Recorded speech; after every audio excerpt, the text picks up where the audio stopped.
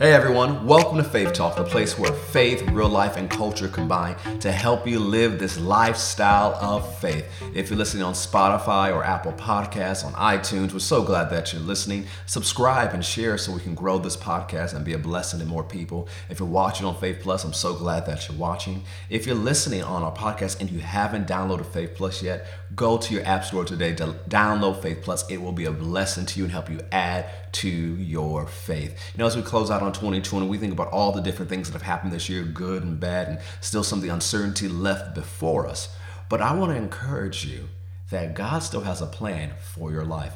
And, you know, we've been believing for and preaching on restoration and the importance of innovating and receiving restoration through innovation. And as we've been doing those different things that, you know, a lot of us have experienced restoration, but some of us may have already experienced this or about to run into this. It's comparative to what happened when the children of Israel came back from Babylon. You know, God promised them after 70 years they'll come back home, that the plans he had for them were good, plans to prosper them, not to harm them, plans to give them an expected end, or an end that they would hope for. And that word was spoken, and Daniel went to prayer, and Daniel prayed out that word, and the Holy Spirit moved on the heart of the king. You see this in Ezra chapter 1, verse 1, and the king reversed the decrees of previous administrations, and the people of God were coming home. And so they came home, and, you know, we talked about Nehemiah before and different things, and we talked about Ezra and how they rebuilt the temple of God. They ran into some hardship, and then Haggai, the prophet, had come to stir them up. Zechariah came to stir them up, and they began to do what God called them to do.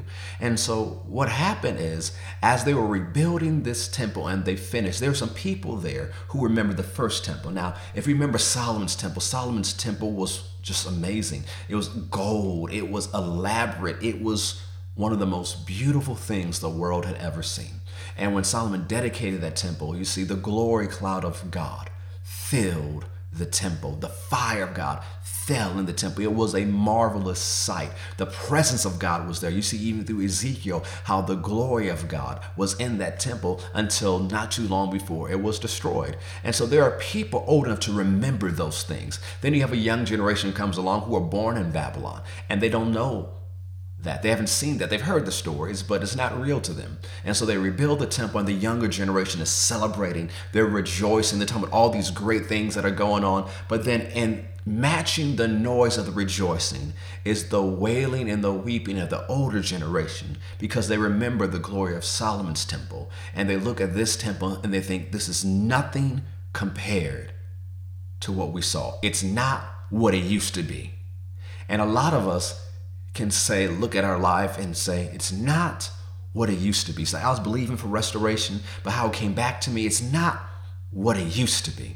But when we think about that, I want to encourage you from the words of Haggai. He said, the glory of this latter house will be greater than the glory of the former house, says the Lord. Now, the thing is, you got to think, when they looked at the temple, it's not like Solomon's temple. It doesn't look as elaborate. It doesn't look as wonderful. The glory cloud's not in here. What's going on? But did you know, just a little bit over 400 years later, that the greatest glory to ever come upon the face of the earth walked into that temple as a baby? And then, we're about to celebrate his birth soon. He grew up, he came back to the temple as a 12-year-old. And then we see in his ministry, and I'm sure even before then, he was in that temple. And then he goes into that temple and he teaches.